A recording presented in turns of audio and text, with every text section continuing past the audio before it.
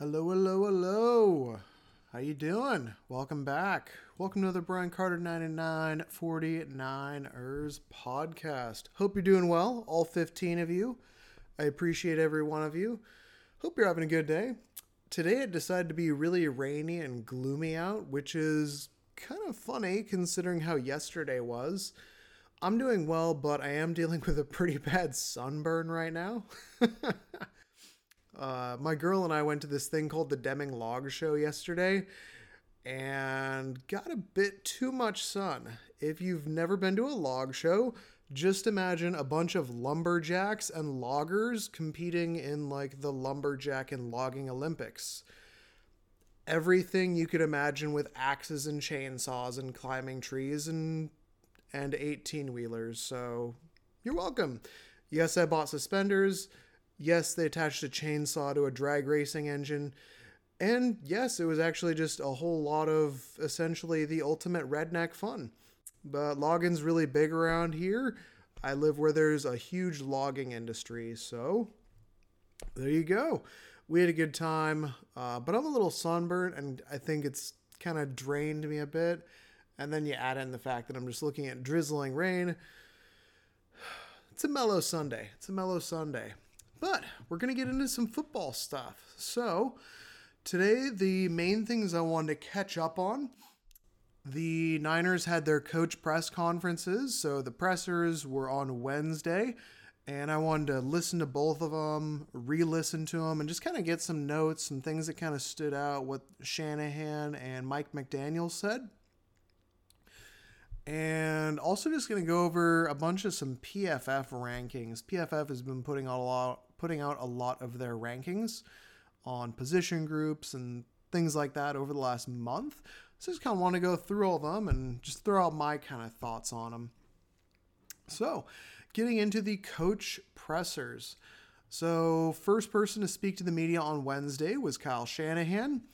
And a lot of the questions were obviously injury related. Whenever you have a couple guys go down with some major injuries and then you cancel the remainder of practices, there's going to be some injury questions involved.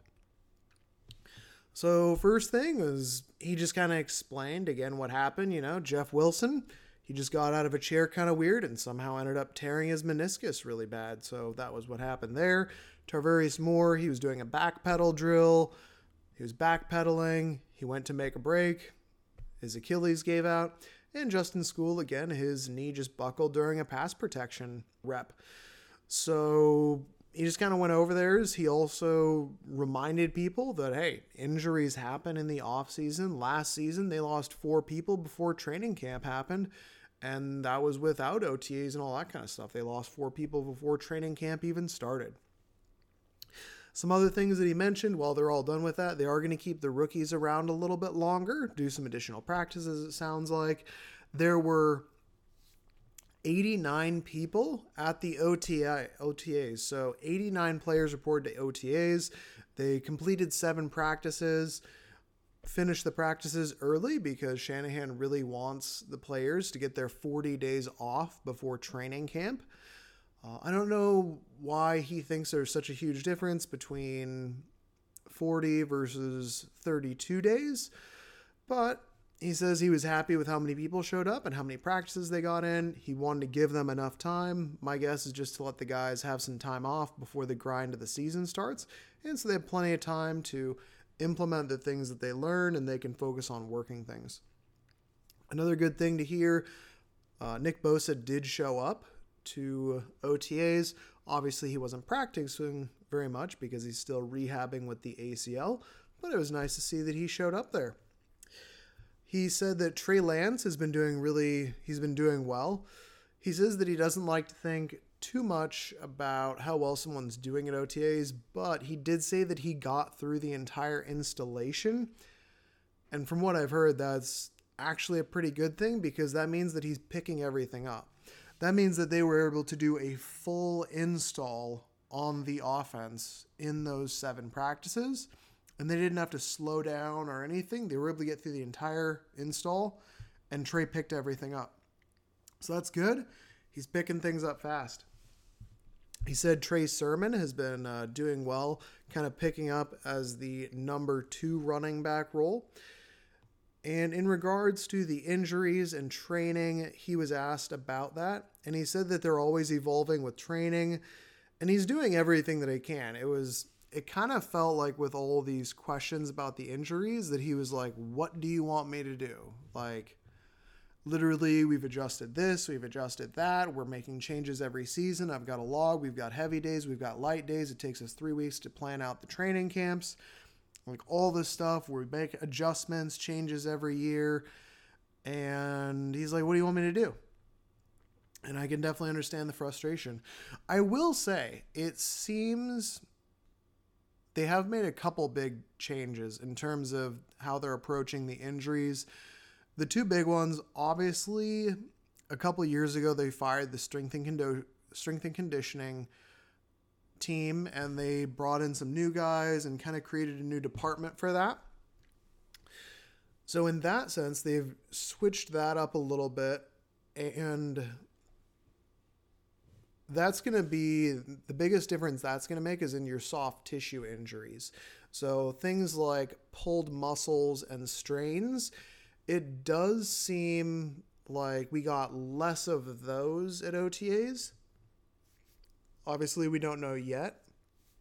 Things like ACLs, though, you really can't do anything about those. You know, those are typically like you tear an ACL, that's like a freak accident kind of thing.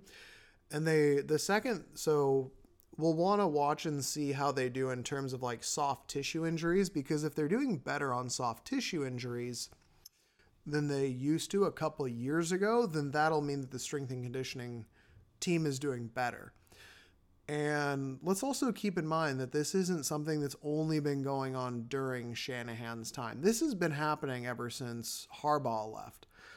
I remember looking at, I don't remember who it was exactly. I believe it was Football Outsiders, and they had a rankings list, and they ranked the teams from 1 to 32 on the amount of games lost by injuries. So, you know, you figure how many players were out for how long. That's how they figure out. And the 49ers have ranked in the bottom 8 since 2014. So this hasn't been like a 3-year thing. This has been a 7 or 8 year thing. And since that's the case, you can't just blame Shanahan. There's a lot of factors that go into it. But it is kind of curious thinking that ever since they left Candlestick and moved to Levi Stadium, that they've been bottom 8 in the NFL in terms of injuries. The other thing that they have acknowledged, and you've probably already heard, is that this offseason they did change their philosophy in the sense of how much they're taking durability into account when deciding whether or not to bring someone onto the team. So we're no longer bringing on, you know, the D Fords who have constant nagging injuries. Instead, we're drafting, you know, Aaron Banks, who hadn't missed a game. We're drafting guys who have shown durability. We add Samson Ebukam.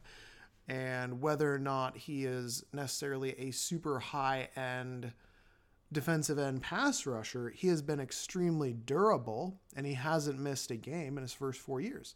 So you can tell that they're definitely putting more value on durability and players who are not necessarily, they're trying to stay away from the injury-prone players.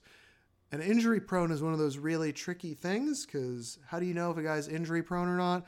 And how do you really don't. It's just some guys seem to just get injured and some guys don't.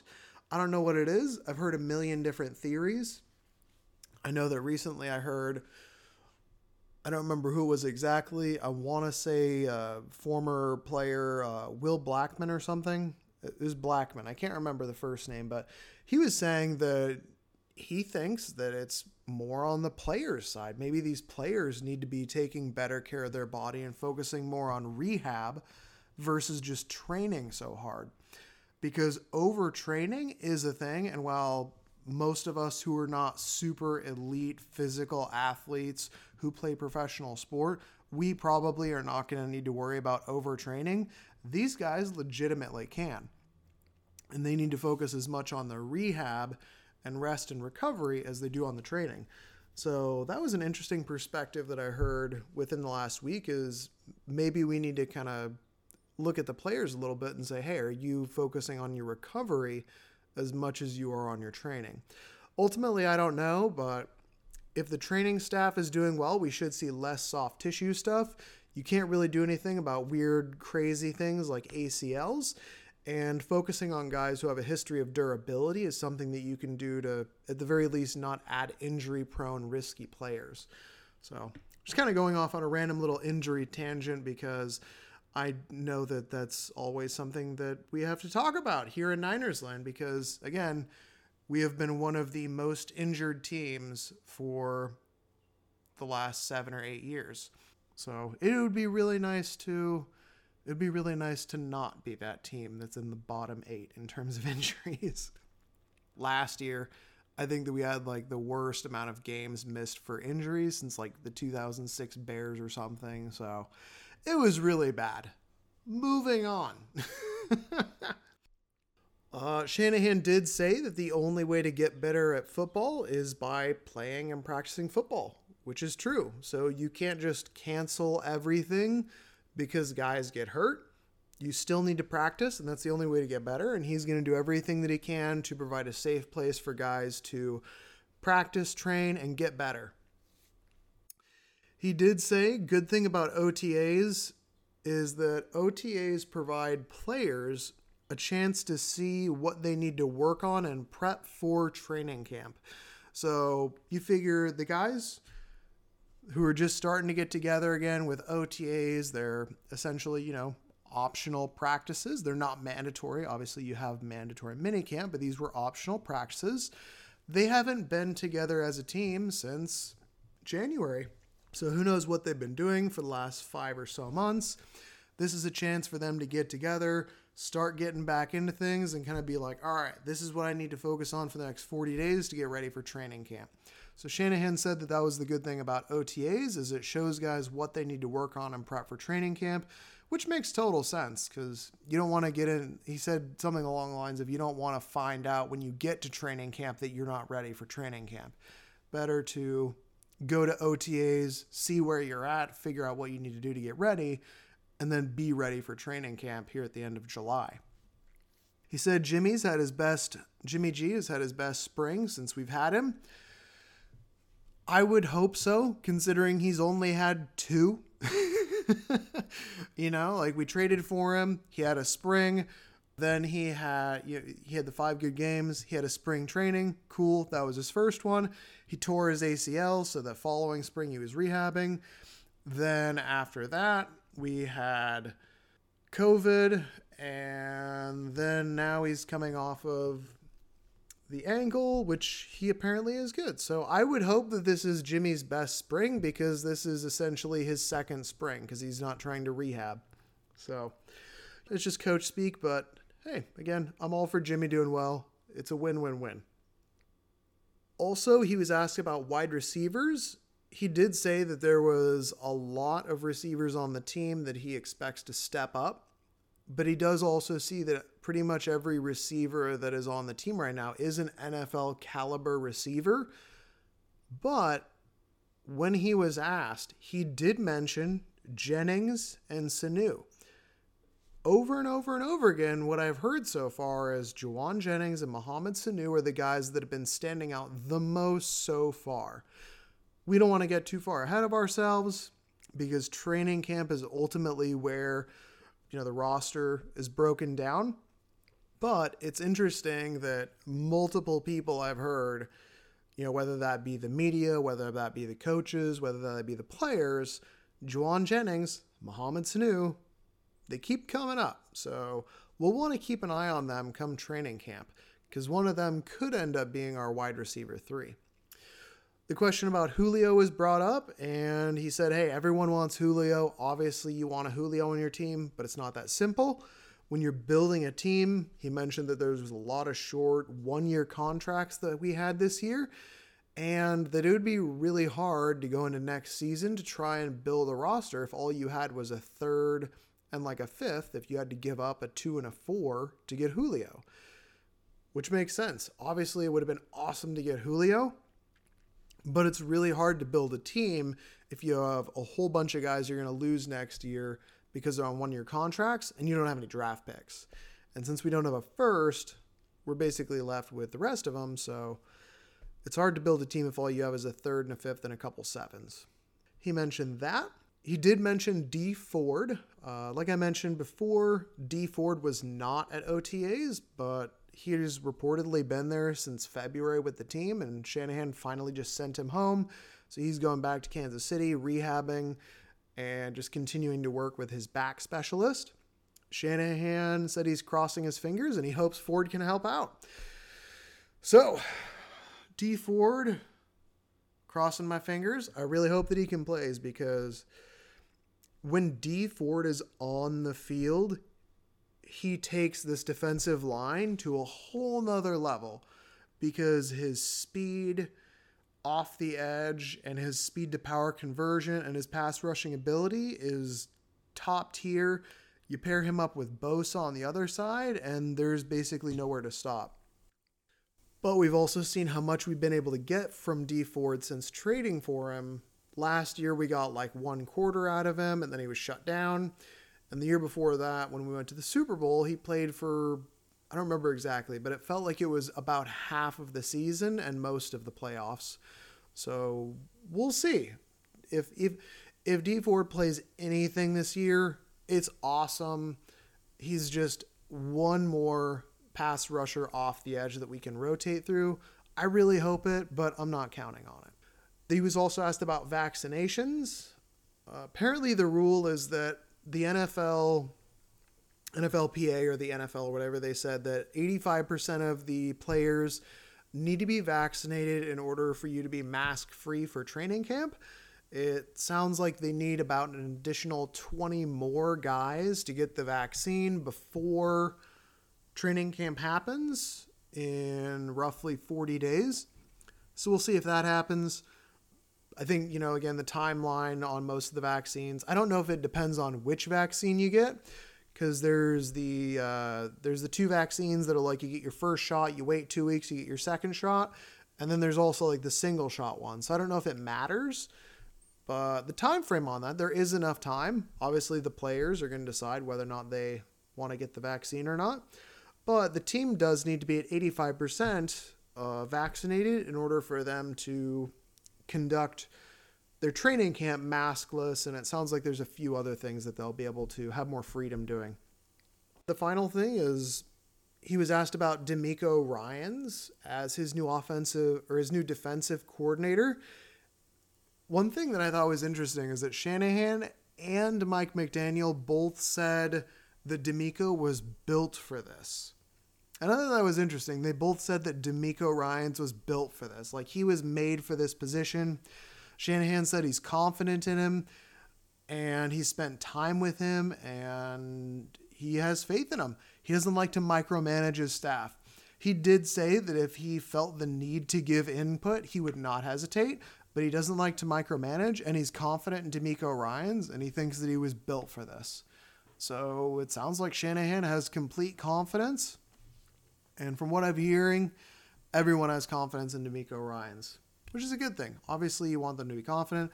We'll see how the defense is this year, but you always want to hear that. Next was offensive coordinator Mike McDaniel. He met with the media as well, so McDaniel also spoke. It was kind of difficult to listen to Mike McDaniel. Mike McDaniel he's not the best communicator. He is a very intelligent guy. He really knows offenses. He's worked with Shanahan for like 14 years, but he is not good at speaking to the press. He is like the super nerd Yale graduate who decided that he was going to master offensive schemes and then ended up working with Kyle Shanahan. and he's essentially Kyle Shanahan's right-hand man when it comes to offense, who bounces ideas off of him. But he is not good at communicating with the media. So it was kind of difficult. He provided some really good answers, and he's a very intelligent guy, but he's not good at speaking to the press. Some things that he talked about, he did mention. He said he's not going to be calling plays. So the relationship that McDaniel and Shanahan has is going to stay pretty much the same, in the sense that his role as offensive coordinator is not going to be calling plays. Shanahan's still going to be calling all the plays. His job is essentially going to be the number one thinking person that helps Shanahan with the offense. So when Shanahan wants a detail here, a detail there, they're brainstorming, he's bouncing ideas off of guys. We need to change this. We need to adjust that. What can we do here? What can we do there? He's the guy. Mike McDaniel is the guy that Shanahan turns to. And it sounds like Shanahan has a lot of faith in him because he's been working with him for 14 years and he's brought him with him every step of the way. It was interesting listening to McDaniel talking about when he was with Shanahan with the Texans. They drafted DeMeco Ryans, and he thought that from the start, DeMeco Ryans, as a rookie, he was Defensive Rookie of the Year. He played like the Mike linebacker. He was calling defensive plays as a rookie. And again, he said DeMeco Ryans was built for the defensive coordinator position. When asked about the wide receiver competition, he wouldn't say who has stood out. He said it's really stupid to project things that far before training camp. He did say he liked the competition at wide receiver, but he wasn't going to give us anything as far as who stood out. And I do like that he seems very much a process he's very much a process guy. Like, this is the process. I'm not going to think about 3 months from now or 2 months from now, because we have a process and we need to get a result. And all we can do is focus on improving something every day. What can we work on today? What can we get better at today? This is a process. Don't ask me about a month and a half from now, because this is a daily process that we're trying to get better at, because it takes perfection to be successful. He mentioned that Kyle is extremely collaborative and willing to take input. So if he sees something in the game, he will mention it to Shanahan. And he feels comfortable discussing and bringing things up like in-game adjustments. His job is to provide valuable and informed opinions. When he was asked about Trey Lance, he said that they're most excited that Trey Lance is being coachable and that he wants to be coached and that he's willing to take criticism. He said that is a very underappreciated thing nowadays is people who are willing to accept and take criticism and coaching. We're not here to care about people's feelings. We're here about results. And I love that. It sounds like Trey Lance, everything that I'm hearing from him, we've all seen that he has a really strong arm and he's an extremely athletic kid. But the more I hear about his mindset, the more I like about that, because the want to, he's got all the physical traits. Now it's the want to. He's got the intelligence, he's got the mind, he's got the physical abilities, every trait. He's a young kid, but from everything that I hear, it sounds like this kid's going to develop, and who knows where this kid is going to be. Obviously, we'll see how much we see of Trey this year, but if he's the guy, it's going to be really interesting to see what Trey looks like in 3-4 years from now. This kid could be pretty exciting. I don't want to put anything on him as far as like what I expect, but he could be a legit top 5 quarterback with his traits and his mindset. We'll see what he develops into. McDaniels was also asked about the offensive tackle competition because he was asked about Justin Skule. The reporter, I don't remember who it was, asked about losing Justin Skule and that he was competing for that swing tackle position. And McDaniels made sure that he emphasized that, yes, he was competing for that position. We have a lot of guys competing for that position. So it sounds like we've got a lot of guys versatile that could play guard or tackle. He mentioned at the very least Colton McKivitz, who it sounds like Colton McKivitz last year, 5th rounder, I want to say, who played guard last year a little bit and was okay in what he played. It sounds like he's taking snaps at tackle. Jalen Moore, the 5th round pick this year, he played tackle. They're thinking that he's going to play guard, but it sounds like he's competing for swing tackle, possibly guard.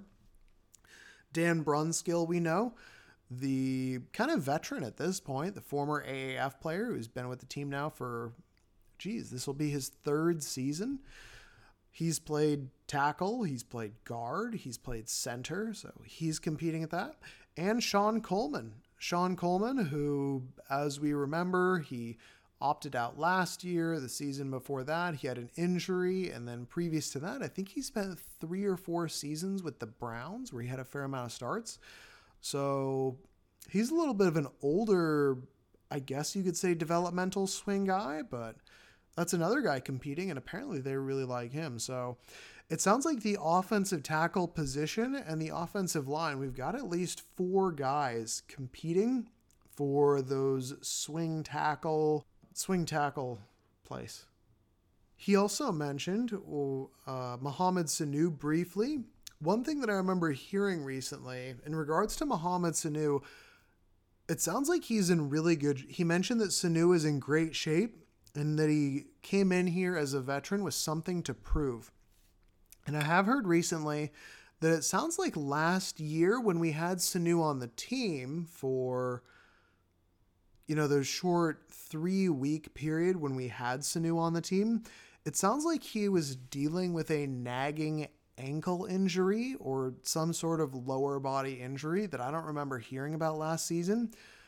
But it also sounds like he improved throughout the remainder of last season during his time with the Lions. If you remember, when we picked him up last year, he was with the team for 3 weeks, then we released him. And I believe a couple weeks after that, he signed with the Lions. Apparently, it sounds like he got better throughout that season. So maybe Sanu is actually in a lot better shape and is going to be a lot better than last year, because last year he had an injury that he was dealing with, which would make sense if that's why he was not good when we had him last year and he's doing so much better now. So something interesting. He talked a little bit about his history and that he was a Yale graduate. I thought that was interesting because I didn't realize that he was a Yale grad. And then he decided to go into football because if he was going to do something, he wouldn't feel satisfied with his career unless it was something he was passionate about. And football was basically the only thing he was passionate about. So that's why he decided to get into coaching.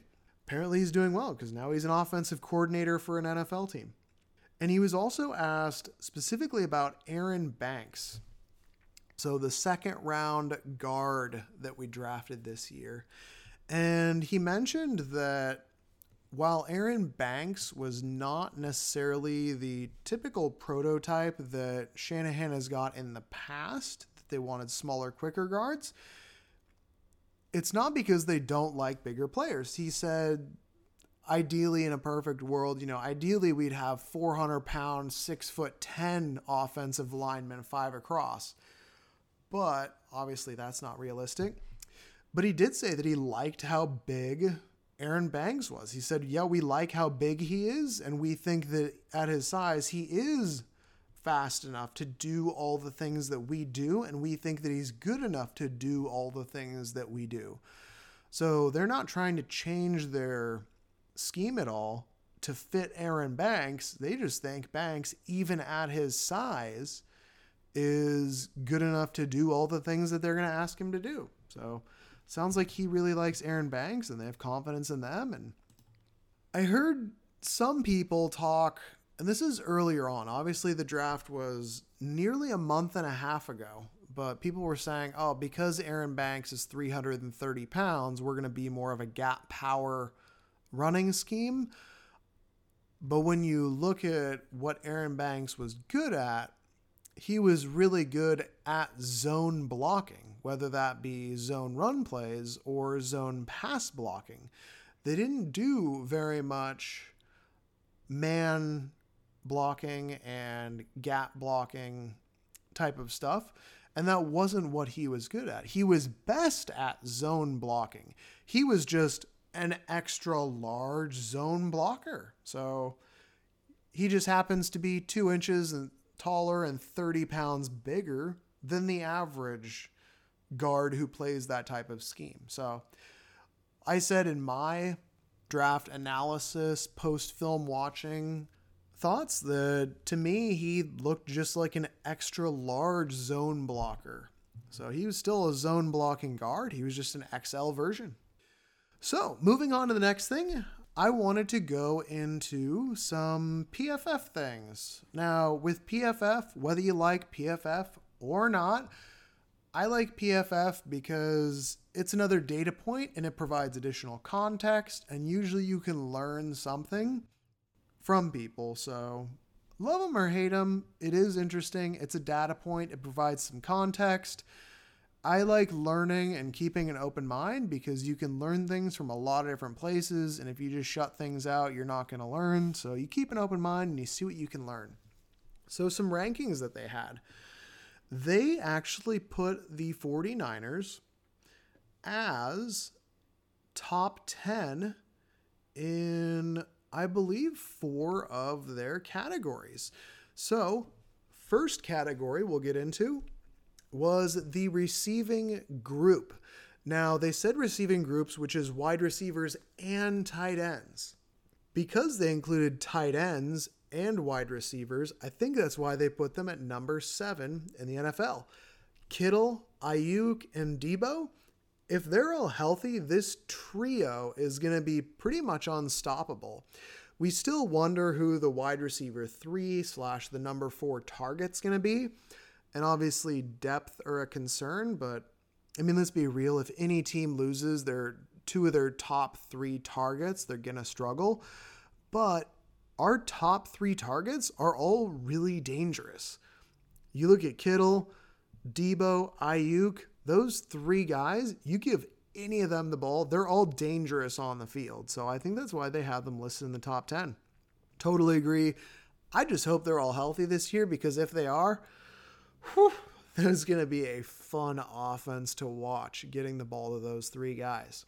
The next group that I'm going to go over is the running back group. Now the running back group, they put it 18. I just think that is disrespectful. The Niners have had a top 5 run offense under Shanahan pretty much every year. Mark my words, I would put a bet down right now that the Niners will have a top 5 rushing offense this year. Just, take that to the bank. They're going to have a top 5 running offense. So I don't understand how you can have a top 5 running offense, but have your receiving group ranked, or your running back group ranked at 18. Didn't really make sense. They put the Bears, the Ravens, and the Patriots ahead of them. Like, really? The Bears? The Patriots, like their running backs? I don't know. I gotta call this one out. I really don't like the 18 ranking on the running back group. The only way that this makes sense is because Mostert has had some injuries, and the guys behind him are rookies or kind of untested guys. I mean, you got Mostert, crazy speed home run hitter, but he's had some injuries. Fair enough. Then you got a couple rookies behind him with Trey Sermon, Elijah Mitchell, but they look good, and I think Shanahan's going to make them look really good. Behind him, now you got Wayne Gallman, who played backing up and taking over the primary running back goals for the Giants last year. He's our number 4 running back, basically. Obviously, Jeff Wilson's out now for probably the first half of the season, and JaMychal Hasty, so we're legit like 4 to 5 deep at running back, and we're just going to rotate through them, and Shanahan is just going to give the ball to whoever is balling out. So whoever is just killing it, he'll just Keep giving them the ball, and I'm sure that we're going to have a top 5 running offense. And you know what we're not going to have this year, which makes me very happy? We are not going to have Tevin Coleman getting his 1 point something yards per attempt. It was, Tevin Coleman was really good for like one game in 2019 when he went off for like 200 yards or whatever. I think it was against, I want to say the Cardinals. But other than that, Tevin Coleman was terrible for the last 2 years, but Shanahan kept giving him the ball. We're not going to have to deal with that anymore. So we're getting addition through subtraction with the loss of Tevin Coleman, who's now with the Jets. Seems a good guy, but I'm glad that he's not getting any carries for us anymore. And the other thing to consider when they talk about the running back group being number 18 is that running backs don't matter as much as the scheme and the offensive line. We all know Shanahan can scheme up a run game, which brings us to the offensive line. They ranked the 49ers offensive line as the 9th best in the NFL. I think that's fair. That seems about right. I think that they made some really good additions this offseason by adding center Alex Mack and drafting probably starting right guard Aaron Banks. Mike McGlinchey on the right side. I think he's top 3 run blocking tackle. Not the best pass blocking, but run blocking. McGlinchey's really good. And then on the left side, you got Laken Tomlinson, who's been pretty darn solid for a couple of years. And then Trent Williams on the left tackle, who's been arguably the best tackle in the NFL. So yeah, number 9 seems good. I think if they're healthy and they gel well and Banks plays well, I think this is legitimately a top 5 offensive line this upcoming season. So yeah, offensive line, number 9. I think that's fair. I think that could be up even higher by the end of the season. We'll see. Next ranking they had was the defensive line unit. They put it at number 9. I think that that's a little bit low. I know Bosa is coming off of an ACL, but if Bosa's healthy and he plays all season, that's going to be huge. And if we get any of D Ford this year, that's probably a top 5 unit. Think about this. Starting defensive line, on the edges, Nick Bosa, D Ford coming off the edge. And then in the middle, rushing defensive tackles, Eric Armstead, Javon Kinlaw. Like that unit of 4 right there, that sounds pretty awesome. And then your backups. The backup defensive ends, you've got Samson Ebukam and Jordan Willis. Those are the backup defensive ends. And then at backup or rotational defensive tackle, you've got DJ Jones and Zach Kerr. Like those 2 big guys being backup defensive tackle / nose tackles. And then you throw in there like your 3-tech kind of interior pass rushers, Maurice Hurst, Kevin Givens. Whew, that's a mean rotation. We are legit rolling 10 deep on the defensive line with legit NFL defensive linemen. So they have us ranked at number 9, but I think if Bosa's healthy and if we get anything D Ford, again, you're looking at a top 5 pass rushing unit, top 5 defensive line this year. This could be as good as the 2019 Niners. I know that's a very high bar to set, but they could be, obviously health permitting, with that rotation. I think the rotation that we have this year is actually better than the 2019 rotation. So I think the depth is better. We'll see how the defensive ends, the edge rushers, are throughout the year. And the next group is linebackers. So linebackers, number 1. That's right. They put the Niners as the best linebacking core in the NFL. All-Pro Fred Warner, do I need to say more? He is the best linebacker in the NFL. If If you disagree, I'll fight you. I won't really fight you. Maybe I will, but come on. Fred Warner, amazing. He does everything. Everything you want in a modern linebacker. He's got the peanut punch down. He causes forced fumbles. He intercepts plays. He covers great. He can pass rush. He can blitz. What else do you want? The kid's incredible, and I can't wait for us to sign Warner for another 4 to 5 years like we did Kittle. And then, of course, the other linebacker that plays on the field most of the time is big play Dre Greenlaw. Really good rookie year.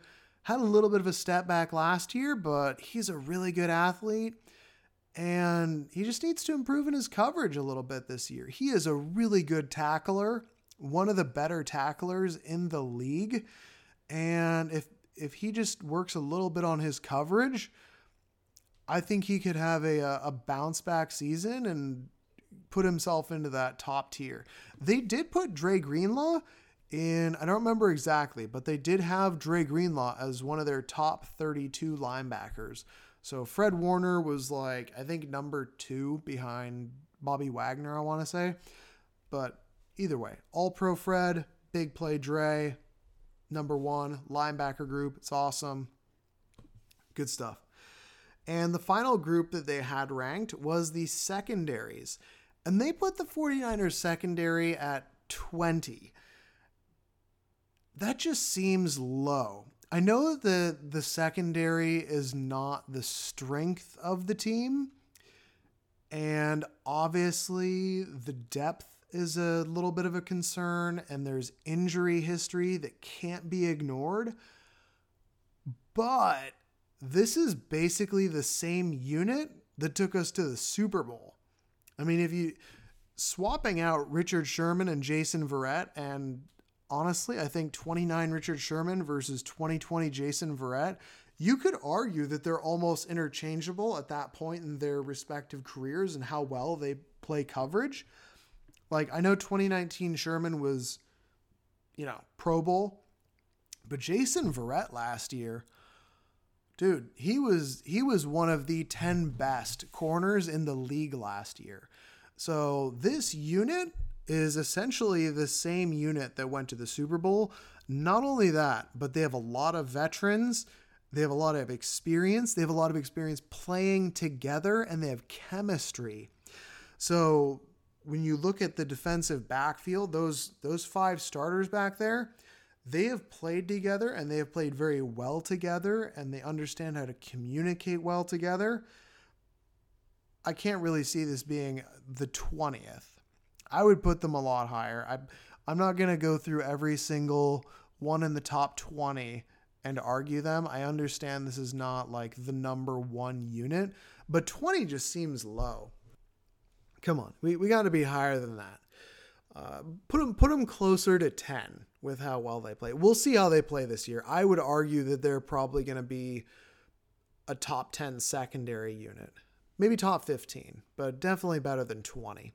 Then the other thing that I thought was kind of interesting was PFF did their top coaches in the NFL and their top play callers. Now, Kyle Shanahan, for some reason, was not listed in the top 7 coaches in the NFL, according to PFF. He was also not listed in the top 6 play callers in the NFL per PFF. So the only thing that I can think of is that Kyle Shanahan must have died. He must be dead, and that's why he was not listed in the top 7 coaches or the top 6 players. Because that's the only thing that I can think of as to why they wouldn't list him in there. Because we all know that Shanahan is a really good coach and one of the best play callers in the NFL. I did hear an interview with a guy from PFF, and the main justification that they had as to why he was not listed, first thing was career winning percentage. Basically, because Shanahan and the 49ers have had 3 not good seasons with a Super Bowl appearance in the middle there, they docked him for that. And they docked him as a offensive play caller because it doesn't really make sense to me. But basically what they said was that the amount of money that they paid their quarterback, that metric affected it because the quarterback was not adding a lot of value to the offense. So basically what they were saying is that Shanahan is not a top tier play caller because Jimmy Garoppolo has been paid top tier quarterback money to perform at an average level. Doesn't really make sense to me. Sometimes I wonder about PFF a little bit. Yeah, Shanahan must have died. Anyways, yeah, so with PFF and, of course, all the football takes out there, there's a million football takes out there. Obviously, you're listening to my podcast. This is my take. Take it or leave it. There's a million perspectives and opinions out there. Take all things with a grain of salt. It's a data point. It's some context. There's usually something that you can learn, whether or not you agree with them or not. So I definitely disagree with a few of those PFF things, but it's something that you can learn from. I do like a lot of what PFF does. So yeah, we'll just finish up on that. So we're going to finish up for the day. Thank you for listening. Moving forward. So for about the next 6 weeks or so, I'm probably not going to have a whole lot of podcasts coming out just because there's nothing really happening in the football world in the sense of practices or big signings or big trades or training camp or media days or anything like that basically happening until late July. Today is June 13th, so I think that the Niners report to training on the July 27th, and training camp starts on the 29th, if I remember correctly. So that basically means a month and a half. We're not really going to have anything. Obviously, I'll cover any news that comes out, anything that is kind of interesting that I think is worth sharing. The main thing I want to do over the next month and a half before we get into training camp is I want to go through each of the position groups and just kind of go through the players and see how we think the roster is going to shake out. I'm probably going to watch a little bit of film because there's some guys who obviously we're more familiar with than others, and it's going to be fun. We'll do some roster projections. We'll do some camp battles. It's going to be a good time. So I'm looking forward to that, but it's definitely going to be a kind of relaxed, slow next month and a half before we get into training camp. So look forward to that. Appreciate you listening. If you like it, like, share, subscribe, all those things. Tell a friend about it. Appreciate you listening, and I will catch you next time. Have a good one.